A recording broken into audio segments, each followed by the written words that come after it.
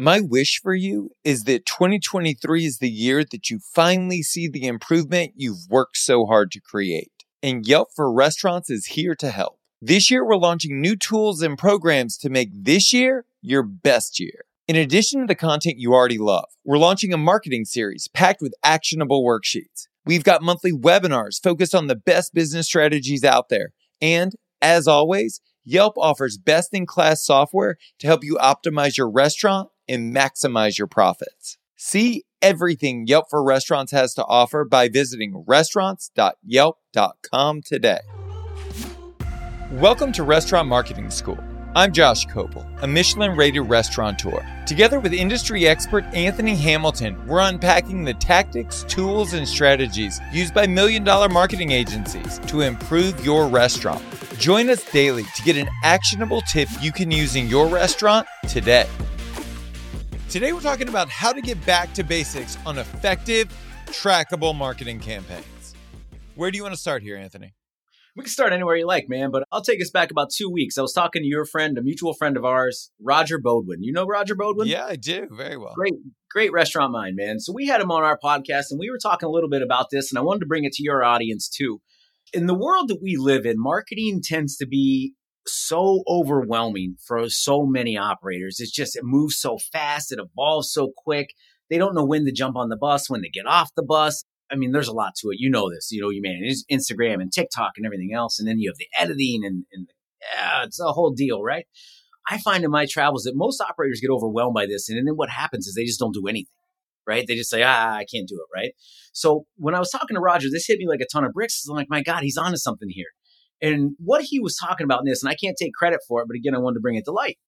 Bring it back to basics. This is like bell bottoms, right? Things go out of style. The world's moving this direction. Sometimes it's not bad to position yourself over here. And what we were talking about with this is like, and this is going to be ridiculous, but I promise you this stuff works and there's real life applications here.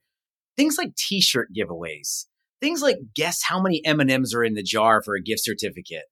Scratch off lottery tickets that you can get anywhere online right now, cheap as hell, right? And Roger was telling me he used to do these back in like the 80s or 90s at his place. And he would get them and everybody was a winner, of course. And I think they were garlic knots for him.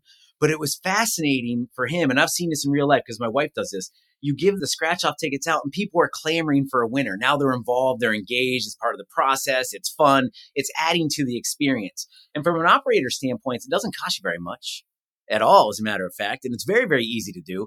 And the fact is you can track every penny of your marketing dollar spent because it's an easy P&L statement, right? How much are an income statement? How much did I spend on these? How much of these got redeemed? How much did it cost me in free giveaways? How much new business did it bring in? Bada bing, bada boom, done and done. And I absolutely love this because the basic stuff still works even after all these years. And we're caught up in a myriad of complex activities that I certainly recommend you should give a shot to. But sometimes these basic things, they work out really, really well. I couldn't agree more. So timing-wise, we're recording this in the month of November. And one of the things that I've been advocating for with my clients is this red envelope campaign. Are you familiar with it? Oh, absolutely. Absolutely. Yeah, we just talked about it on Restauratopia. Go ahead, please. So for those that don't know, the premise is this, is that you have a stack of 1,000 red envelopes and they all have giveaways in them. And it could be a $5 gift card, a $25 gift card, a $500 gift card. You don't know what's in the envelope. And so when people dine with you, that you give them the envelope and you say, if you bring this back in the month of January, we'll open it when it's time to pay the bill. And whatever the benefit is, that's what you'll get when you return. Because Lord knows January is a dog shit month for restaurant sales. The worst. It's part of restaurants I absolutely do not miss is January. I could just miss the whole month, man.